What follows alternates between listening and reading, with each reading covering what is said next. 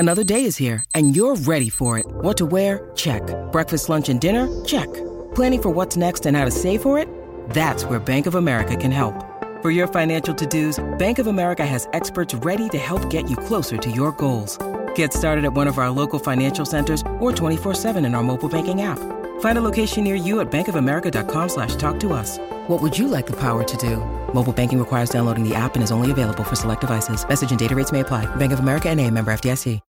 When you need mealtime inspiration, it's worth shopping Kroger, where you'll find over 30,000 mouth-watering choices that excite your inner foodie. And no matter what tasty choice you make, you'll enjoy our everyday low prices, plus extra ways to save, like digital coupons worth over $600 each week. You can also save up to $1 off per gallon at the pump with fuel points. More savings and more inspiring flavors make shopping Kroger worth it every time. Kroger, fresh for everyone. Fuel restrictions apply. Hello, everybody. This is Marshall Poe. I'm the editor of the New Books Network. NBN listeners like to read books and buy them. So we thought we'd tell you that right now, our friends at Princeton University Press are having a remarkable site-wide sale. You can get 50% off books, including ebooks and audiobooks, with the code 50, F-I-F-T-Y, at checkout until May 31. You can save some real money on Princeton University Press books. I encourage you to go there and check it out. Welcome to the New Books Network. Hello, and welcome to New Books in Medieval History, a podcast channel on the New Books Network. I'm Evan Zerkaitis, your host, and in today's episode, I'm very excited to be talking with Dr. David Alan Parnell, Associate Professor of History at Indiana University Northwest, to talk about his new book, Belisarius and Antonina, Love and War in the Age of Justinian, published in 2023 by Oxford University Press. Hello, David, and welcome to the show. Hello, Evan. Thank you for having me on the show. Absolutely. Absolutely. It's such a pleasure to have another Byzantine topic and another Byzantine history conversation in our medieval history podcast. I would like us to start a little bit by telling us a little bit about yourself, your research interest, your career, and all of that stuff. Sure. I am a historian of the 6th century Roman or Byzantine world, and I have been working at Indiana University Northwest now for 12 years. And so I guess you'd call me sort of mid-career historian at this point. I have written a couple of books and a lot of articles and book chapters, almost all focused on the 6th century, where I have interests in military history and social history, and very recently with this book in sort of gender and marriage issues as well. So that sort of sums up my interests. Yeah, and how did you come into the field of Eastern Roman Empire and Byzantium? Was that something you were always passionate about, or did you just come out of nowhere? Yeah, I think it's an interesting story. I did not have much exposure to the Byzantine Empire in high school, and I think this remains sort of a blank spot in many of our high school and other secondary school curricula. So I didn't know much about it, even from AP European history. But when I started attending university, I started originally as a computer science major, and I was going to learn to program and code. And then my father, who knew I liked history, saw a historical novel in an airport bookshop. And it was the novel Justinian by Harry Turtletove. And he picked it up for me and brought it home. He said, I know you like history. I don't know if you'd like this one, but I saw it and I thought of you. And I read it and I was blown away at this story. For your listeners, this is about the Emperor Justinian II, who ruled at the end of the 7th and the very beginning of the 8th century. And he lived this very fascinating life full of intrigue and mutilation and murder. And I read this historical novel about the figure, and I thought, there's no way this can be real. This has to be more of the fiction side than the historical side. And that inspired me to then look up an actual historian's book on Justinian II, and I read Constance Head's Justinian of Byzantium. And that one confirmed that most of what I found interesting about this historical novel was real history. And so then I was hooked. So I started dropping computer classes and picking up history classes, picking up Greek language classes, and that was it from there. Wow, that's quite the journey to get to where you are. And definitely the century you chose for your specialty, it's one of the most fascinating in many aspects of Byzantine and Roman history as well, the 6th century. Can you tell us a little bit about the 6th century Byzantium to get us established a little bit with our background before we dive into Belisarius and Antonina? Yes, gladly. So we're looking at a Roman Empire in the 6th century, which has contracted from its maximum extent in the earlier imperial Roman period, but is still very massive. So in the 6th century, the emperors Anastasius and Justin and Justinian, in the early portion of his reign, ruled over southeastern Europe, Anatolia, what is today Turkey, and then the Near East, sort of bending from Syria down into Egypt and a little bit west of Egypt. So they rule this fairly large empire in the Eastern Mediterranean, larger than what we think of when we think of sort of the later medieval Byzantine period. So it's this large empire, but there is a sense in Justinian's reign, especially, that the empire used to be larger.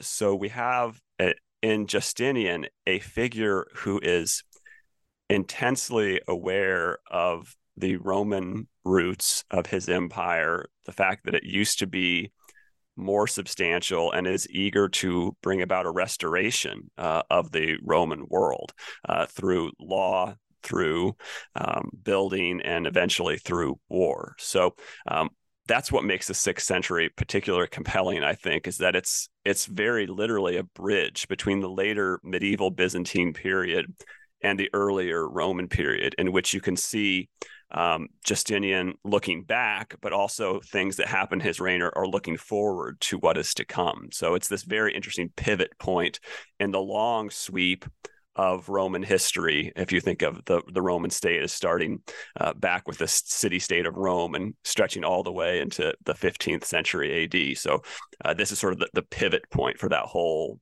period. Mm-hmm.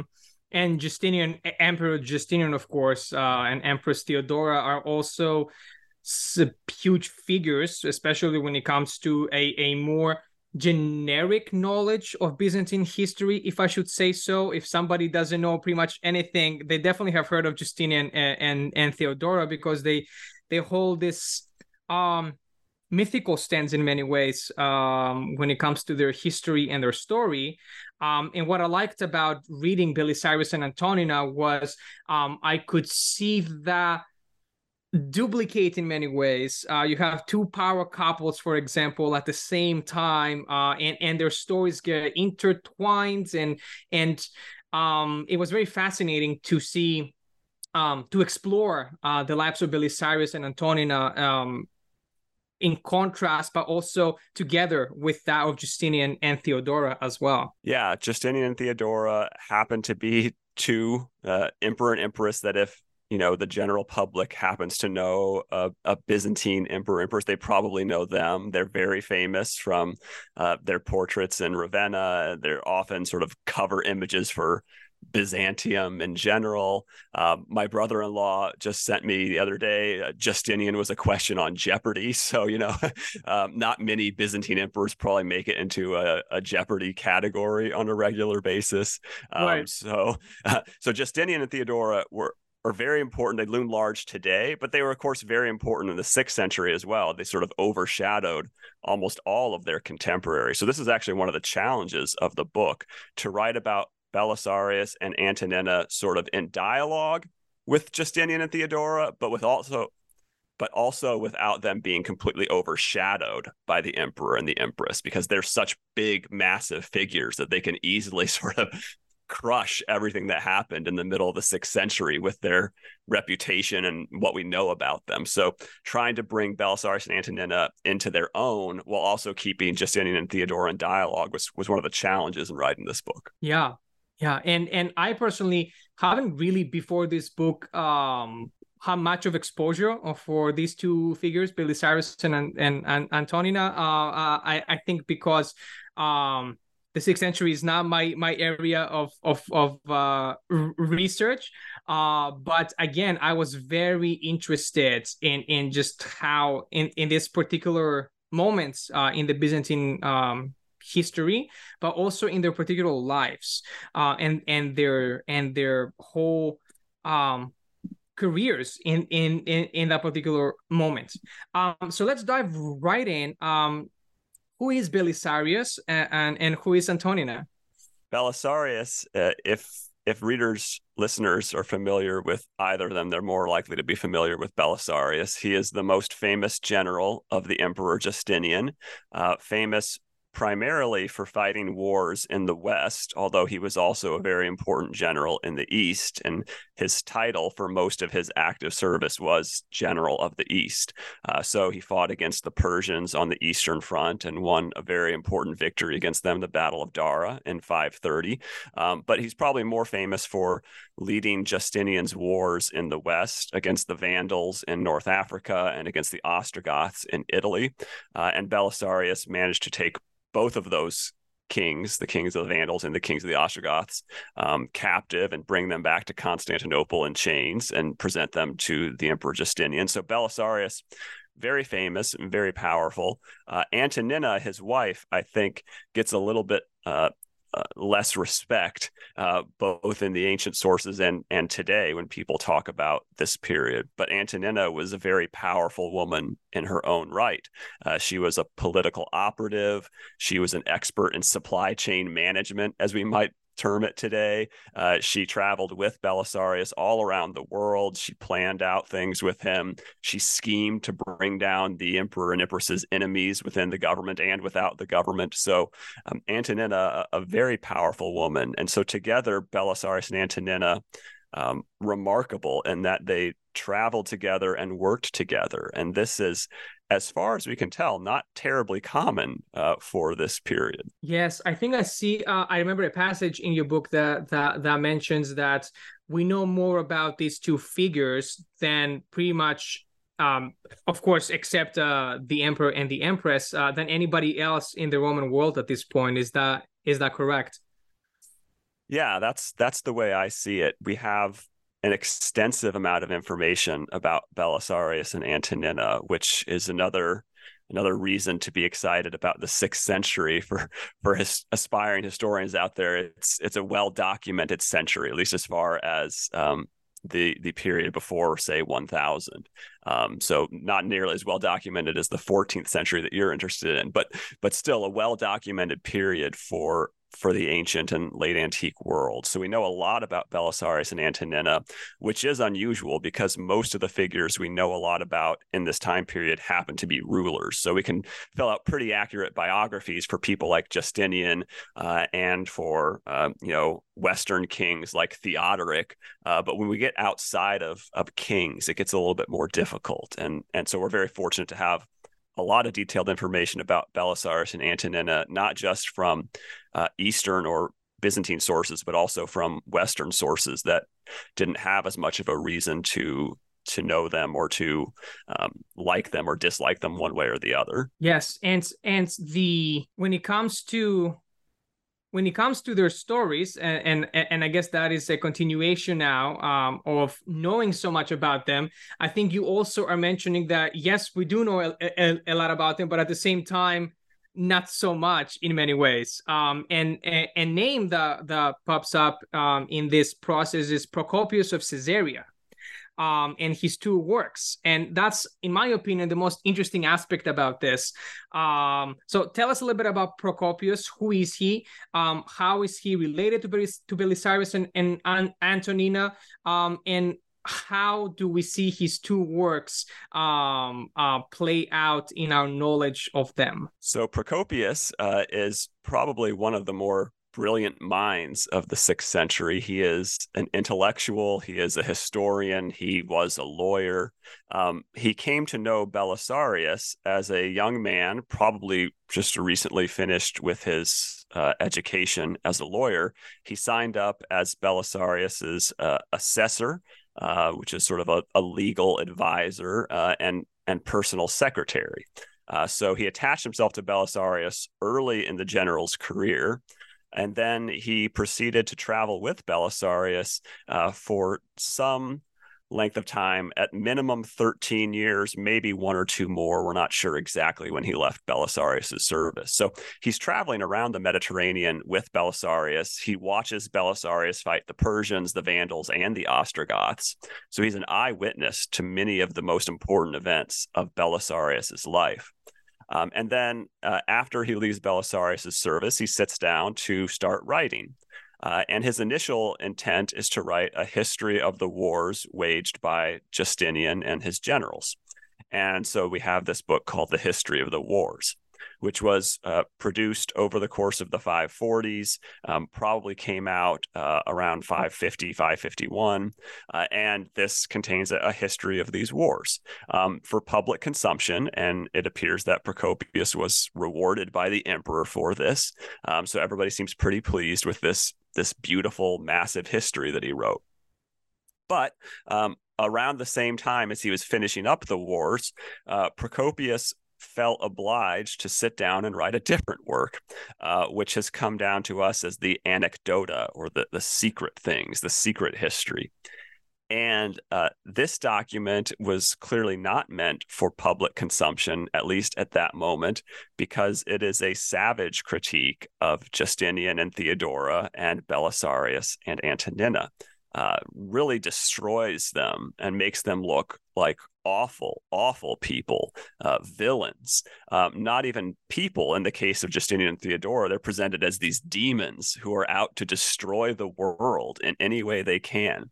So this is invective of the highest order, and it has proven surprisingly effective over the long haul. At the time it was written, we're fairly certain that nobody read it. Procopius wrote it and stuffed it in a drawer, not sure what to do with it. He obviously couldn't put it out publicly because he'd probably get in trouble. So he probably stuffed it in a drawer and left it there for many years. But it has been discovered, and it's really shaped the way modern historians have looked at these four figures. And so a lot of trying to understand the 6th century in general, and these four figures in particular, comes down to how a historian weighs these two works of Procopius, and whether you believe more the publicly written history of the wars or the privately written secret history.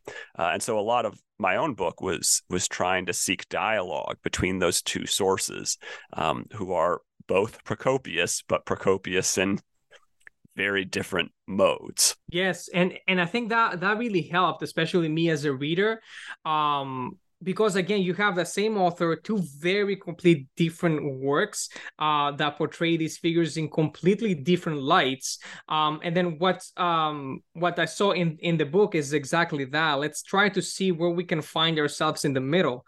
And has that been the case with previous scholarship, or how historians are viewing these figures right now, or is that something that has been very new in especially this particular historical interest? Sure, that's a great question. We sort of have two different trends within historiography over the past, say, 100 years of this period. On the one hand, there has been a substantial body of modern historians, and there still are, who tend to take the secret history more or less at face value.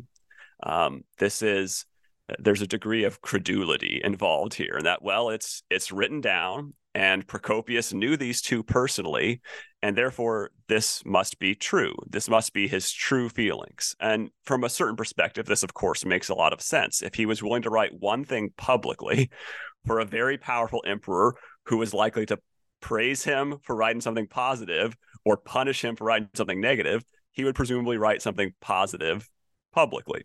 And therefore, the secret history, this line of thought goes, must be Procopius's true feelings and the true events behind this history that he could not dare to record for the public. So that's been a very common stream of interpretation for a long time now, and still is to this day. And I track in my book many examples of modern historians who take, for example, the stories of Belisarius and Antonina in the secret history as sort of self-evident historical truth. This is what happened. However, there is a second stream of research that has emerged more recently, I would say within the last 30 years. And this stream of research is primarily in gender critical history, and historians looking at the secret history through the lens of gender history see within it what they see as obvious signs of Procopius's sort of anti-female attitude in the way that he describes these actions by Antonina and by the Empress Theodora, and therefore they see it as exaggerated and unlikely to represent reality because these are gendered tropes or common conceptions from the 6th century. So then there's a question of perhaps, the secret history is designed to make these figures look bad, and Procopius is exaggerating some things, perhaps making up other things in order for that to happen. But both of these have their place within modern historiography when looking at this. So I was sort of weaving around as I looked at potential models and the way people have used the secret history. Yes, and I assume that must have made your work a little more challenging because I think you mentioned in a part where you mentioned that writing the history of Belisarius and Antonina without the works of Procopius will be virtually impossible. So that must have been challenging trying to again weed through these two ways of thinking, right? Yeah. So we do have information about Belisarius and Antonina outside of Procopius, but to give up on Procopius would be so difficult because we get so much information from him, and there are so many things about them that we only know for sure, from this problematic secret history. So for me, the challenge was figuring out how to use Procopius in a way that was consistent so that I wasn't just cherry picking things that I thought I liked, but also that was also not uncritical, that I wasn't just accepting everything that was being offered through Procopius. So he is absolutely essential to understanding this time period, but he does represent a challenge for any historian writing about this. Which makes it so much more interesting, especially after I read your work. Of course, you go through all the weeding out, and I just get to enjoy reading it. It makes such an interesting story. It adds it adds another level of mystery. Yeah, I mean, I think the book is really, it's interesting because the book is, of course, me writing about Belisarius and Antonina, and as much as I could, that's what I wanted the focus to be, me and these two historical figures. But as much as I might have wanted it, that's not possible. It's really like me and Procopius here next to me, and together we're like looking at Belisarius and Antonina. So, even though his name's not in the title, he's like all over the book. It's a dialogue between me and the ancient historian Procopius trying to look at these two historical figures. Yes, and yeah, that's part of it, I assume. So what again? You just mentioned, it was you trying to look at these two historical figures and make justice to their stories, and both of them are such impressive in their own right. And since this book, as you mentioned, is an exploration of the marriage and the partnership between the two, I think it will be more fitting if we can dive a little bit into how Belisarius and how Antonina came into the light, how they got together, and a little bit about that marriage and partnership, because it seems really, really interesting, and in many ways, as you mentioned, again, out of place for the time periods in certain aspects. Yes, this is a great question, and one that I wrestled with myself when writing the book. So the first evidence we have of Belisarius and Antonina acting in partnership is in June of 533, when Belisarius sets sail at the head of a fleet of some 600 ships, commanding tens of thousands of soldiers and sailors on his way to attack the Vandal kingdom in North Africa. And Procopius includes in the history of the wars this one brief line, and with him sailed his wife Antonina. And that's really the start of their partnership. Presumably, I argue in the book at least, that they were married before then. So it's not like they got married and then hopped on this boat together. But this is the first time, as far as we can tell, that she accompanied him on a military expedition, and a very dangerous military expedition at that. This was not as simple as, marching down the road to the frontier and fighting a battle at one of the empire's border forts. This is getting on a boat, sailing hundreds of miles to foreign held territory that the empire has lost fleets and armies at before. And it's very dangerous. And Antonina goes with him. So she travels in the boat. She gets to North Africa and she marches around with Belisarius and the army. She helps Belisarius to gain control of the city of Carthage in North Africa. We know that she is a part of capturing and sorting the loot in the Vandal palace in Carthage. And then she returns with Belisarius to Constantinople and then proceeds to go out with him again. In 535, she sails to Italy with Belisarius and a new army. And they begin the war all over again in a different kingdom, fighting the Ostrogoths in Sicily and then in Italy. And so we track Antonina with Belisarius through Belisarius' time in Sicily, up through the toe of Italy, and all the way to the city of Rome. And there they have maybe their most impactful moment together when Belisarius and Antonina depose Pope Silverius, which I make a pretty substantial portion of my book, because this is a remarkable moment. Not only is it unusual that Antonina is participating, but the deposition of a pope is just unusual in general. And I think, from a distance, it may not seem that important to us. But when I looked at the time period, there weren't that many popes that were deposed. The last time this happened was in the 4th century, and it wouldn't happen again until the 7th century. So this was an important moment, a once-a-century moment that a pope gets deposed forcibly. And here Belisarius and Antonina do it together, acting in concert, which is really interesting.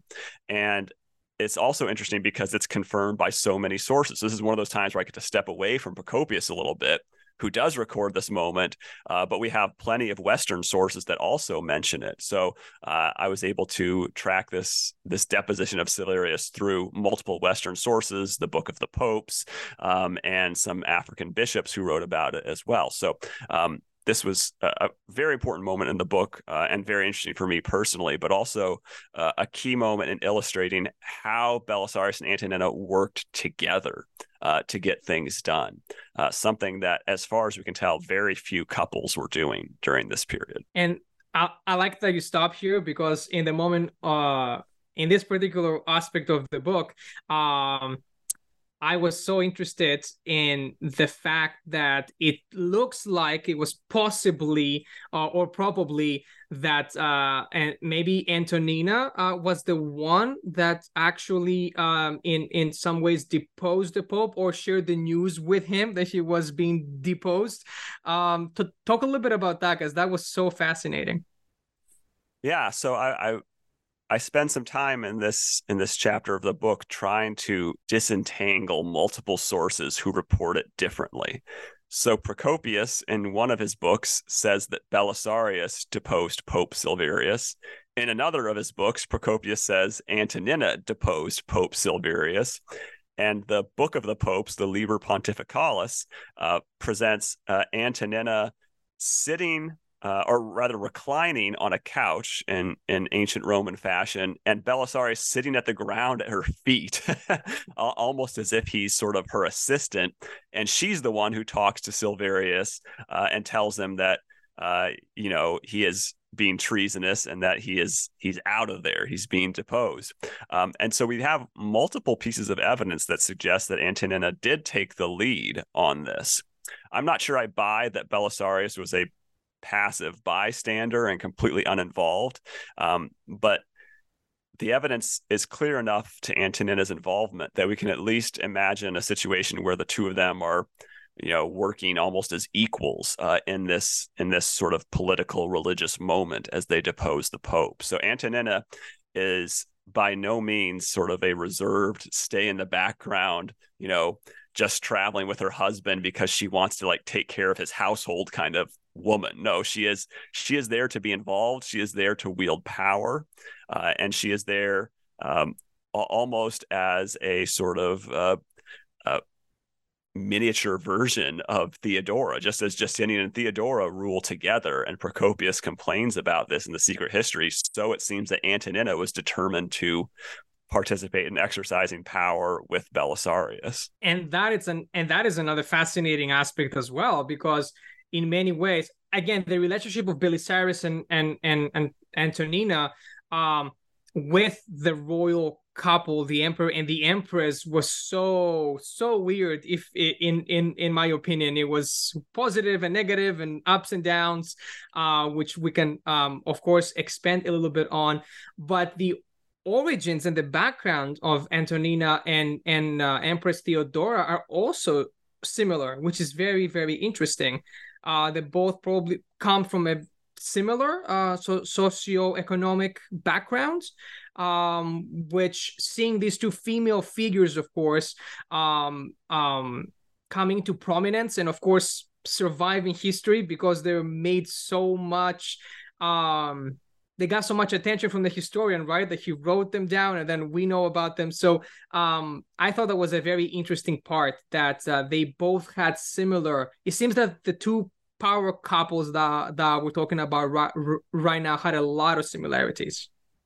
Yes, absolutely. And I think this is an interesting point, that they seem to mirror each other, in that both Theodora and Antonina have family backgrounds within public entertainment in Constantinople.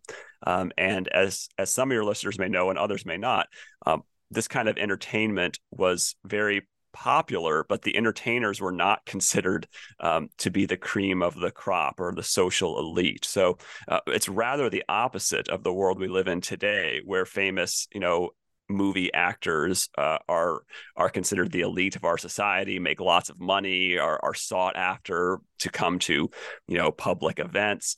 Quite the opposite in the 6th century. Entertainers were enjoyed at entertainment venues, but other than that, the elites looked down on them as untouchable, as unworthy people in society. So Theodora, we know from Procopius, herself served as an actress and an entertainer in her young life. Antonina, we're not as sure, but we know her mother was. So she came from the same world, even if she didn't participate herself. And then Justinian and Belisarius, on the other hand, were the farthest one can imagine from this. Instead of growing up in a big city and working entertainment, they came from small towns in the Balkans, and they came up through Roman society as soldiers. So they worked in the army. So we're imagining two sort of rough spun men who have the hard life of serving in the army, and two very cosmopolitan, very urbane, but at the same time sort of despised women. So it's interesting that they have similar backgrounds, and then in each case, the rough spun warrior from the Balkans marries the despised actress from the city. So I think that there's something to that. We're not sure how close of friends these four people were, but their backgrounds are so similar. Their marriages are so similar. They work together so well for so long. that I think it's probably safe to assume that they did develop friendships along the way. Mm-hmm. And following that, we see throughout your book, Belisarius having a very rocky, at times, a very unconventional relationship with the emperor. So he gets put into these big positions, big titles. Then because he does something, he gets taken off these positions. Then he gets forgiven. He gets appointed to another, like the expedition in Africa, and then the big important role that he played while fighting the Ostrogoths in Rome. So we see an up and down in the relationship. Can you expand on that a little bit? Because that was a very fascinating point, and maybe again we don't know why that was, but it seems that he had a different standing in the eyes of Justinian than others, or maybe other generals. I don't know if I'm correct in that, but that's kind of how I interpreted it. Sure. So we've got two things going on here. One, there is a general tendency over the course of Justinian's reign for him to move around his generals like pieces on a chessboard. So it's not actually uncommon for generals to be moved from one theater to another, from one position to another. And it's not uncommon for Justinian to fire a general for what he sees as poor performance. And then upon reflection, upon a year or 6 months of thinking about it, he then decides, okay, well, that guy, he wasn't that bad. We'll give him a try over here, and then appoint them somewhere else. So that's not super unusual in the reign of Justinian, but I do agree that there is something particular and special about the relationship that Justinian has with Belisarius. It's a relationship which is characterized by both trust and suspicion at the same time. And this trust, which evidently comes perhaps from their shared background, perhaps from their early service together, this trust is very real, and it leads Justinian to grant Belisarius increasingly large, important positions and particular grants of authority. So in particular for the wars in Africa and Italy, Belisarius is given, quote, the authority of an emperor in his actions. So he's clearly raised up to a very high level. And so this trust is an important feature of their relationship. But I think because he has so much trust in Belisarius and grants him so much authority, there's always sort of a niggling fear in the back of Justinian's mind. What if I've misjudged this man? What if he's not as loyal as I think he is? And it seems that distrust can be fanned into an open flame at some moments. So we do sort of see this interesting up and down relationship between Justinian and Belisarius. I think that the down moments are less frequent than the up moments. I think over the long run, they had a very productive relationship and for the most part worked well together. But those lows do tend to be pretty low for Belisarius simply because the stakes are so high for Justinian. If the emperor is wrong, it means his throne and his life. So I think that there are multiple times when the emperor just feels like he can't be wrong. And so he errs on the side of not trusting rather than trusting.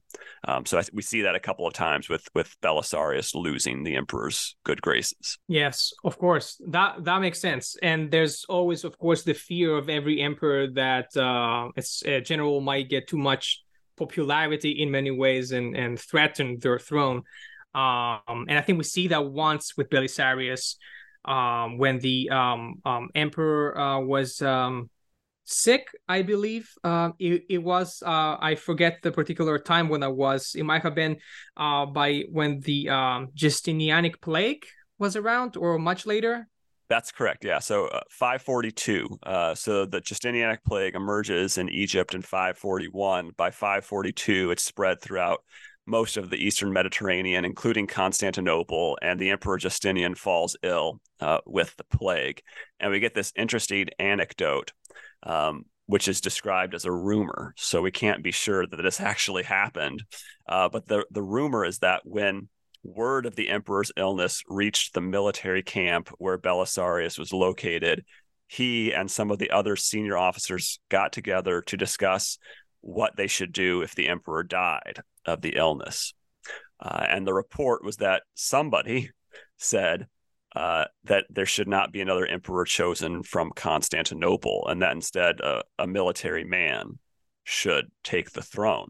And the circumstances, that man would only be Belisarius. He's the most senior general present at this alleged meeting. So I think there's some question whether this meeting actually happened or whether Belisarius's enemies within the high ranks of the military simply made this up to sort of put him on the outs with the emperor. I think that's an open question. But it is the case that Belisarius had apparently sworn an oath to Justinian never to plan a rebellion while the emperor still lived.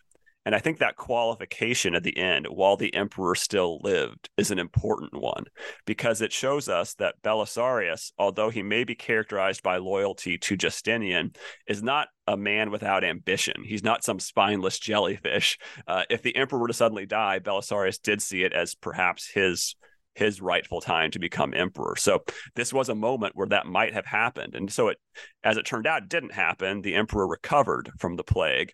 And then finding out that this discussion had taken place, recalled Belisarius, interviewed him, and then deposed him from his position.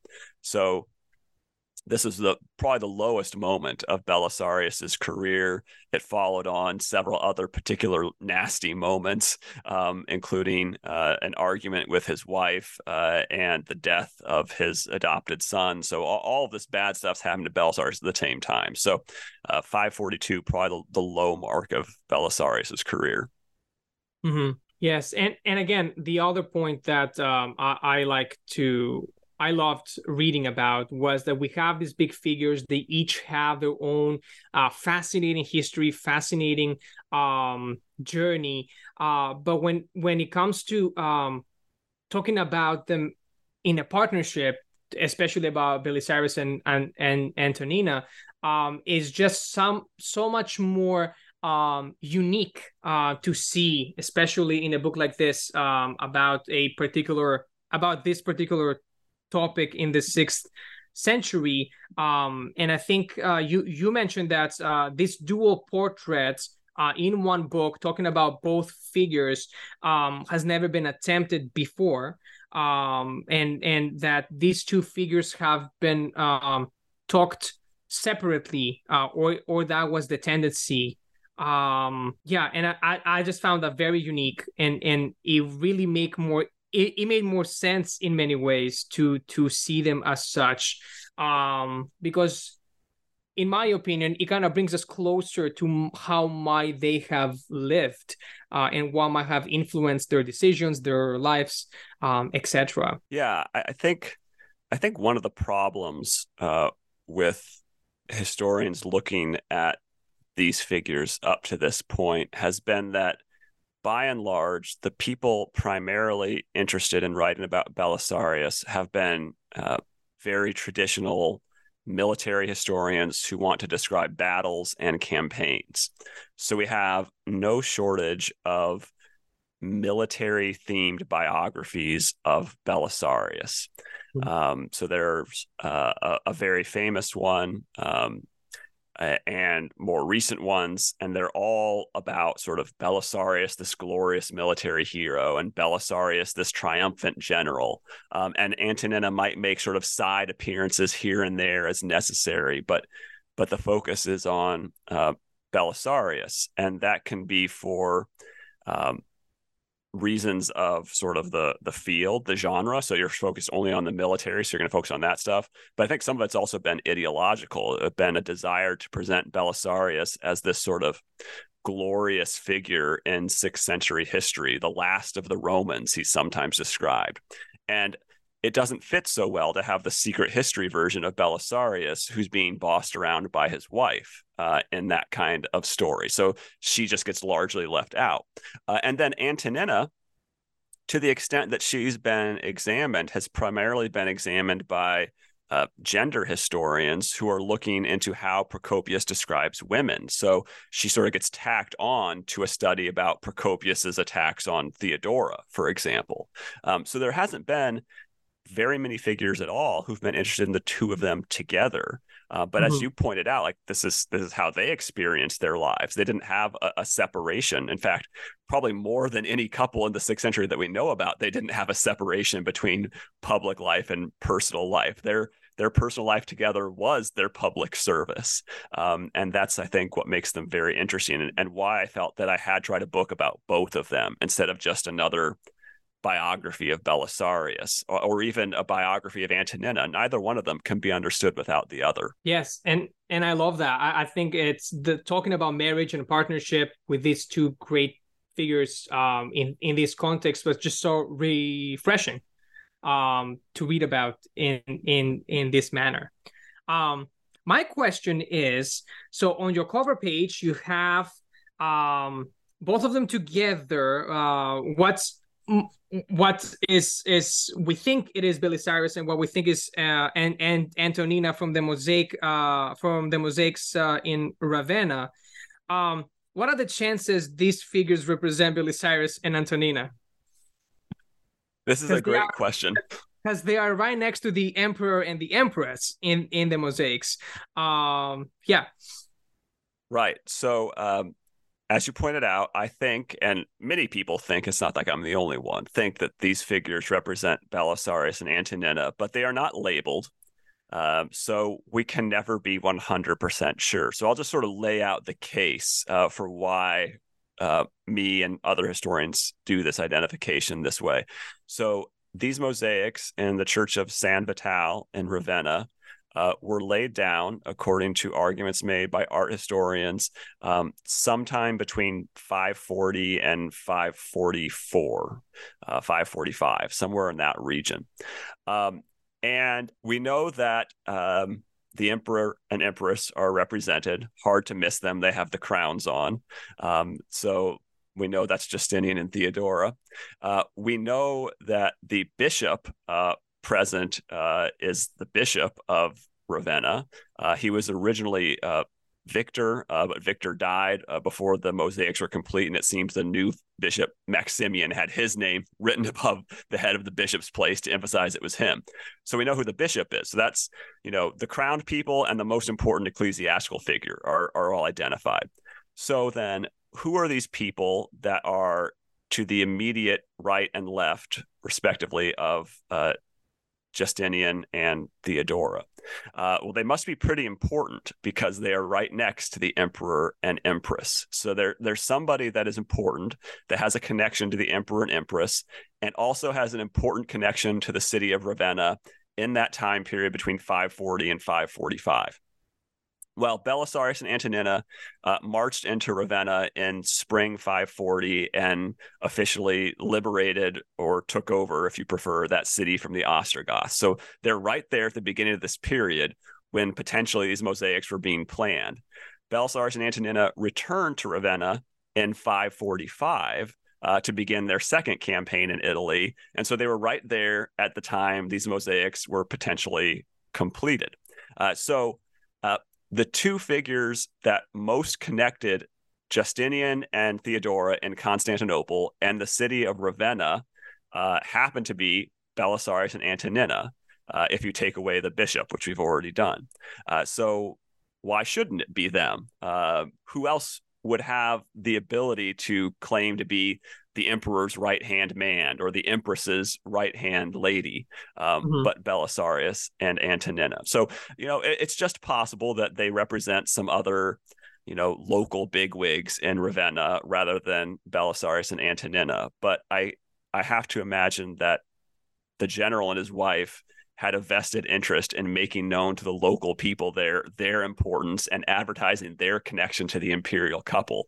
And so that's the reason for identifying them as Belisarius and Antonina. Is it enough to say for certain? Like I said, can never be 100% sure without name tags up there, but it's a good enough argument for me.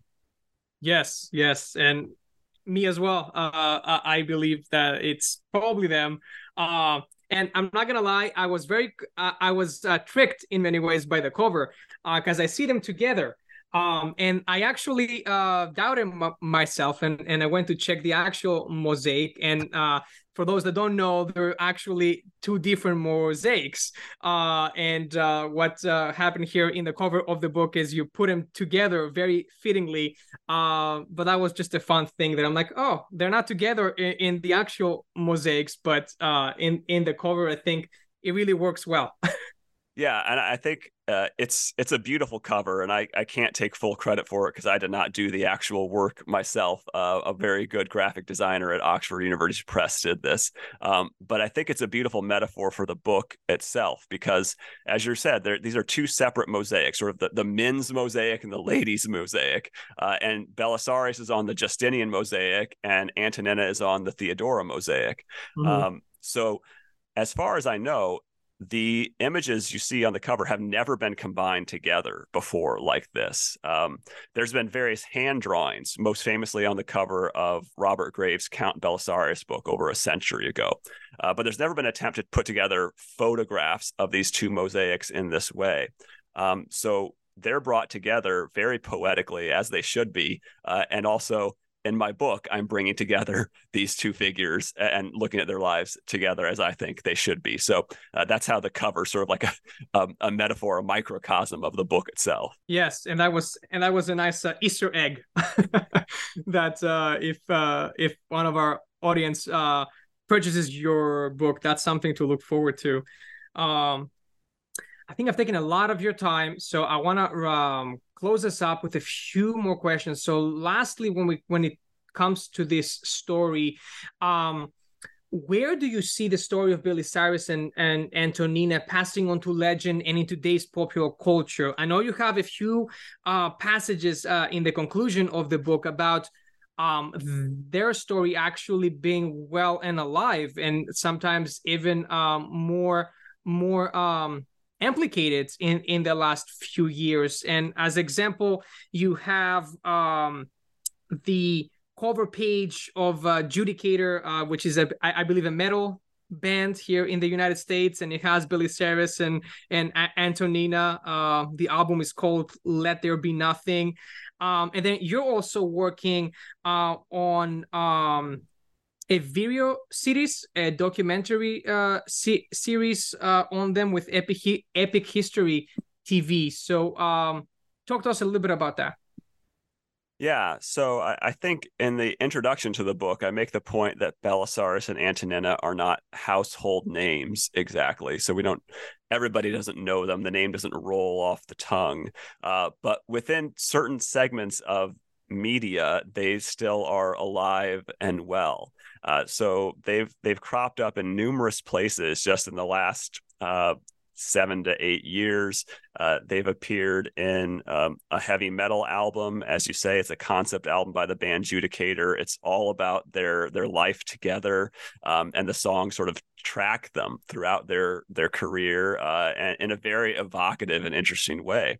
And they also appear in video games. So we have an episode of the Total War series, which is devoted to the campaigns of Belisarius, and Antonina makes appearance in them.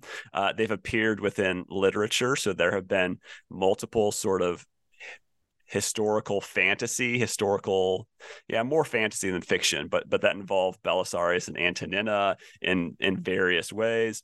So also documentary. I helped participate in producing a documentary for Epic History TV. It's on YouTube. This is about a year ago. It's all complete now, so viewers can go and watch the history of Belisarius there if that's more their speed than reading books.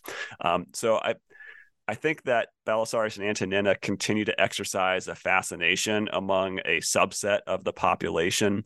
And I think a lot of that has to do with where we started this episode, the general popularity of the 6th century, the Justinianic era in general. If people know of a period of Byzantine history, they're probably most likely to know of this sort of early period in the 6th century. And so Belisarius and Antonina kind of can ride once again the successful coattails of their sovereigns and their reputations into popular consciousness.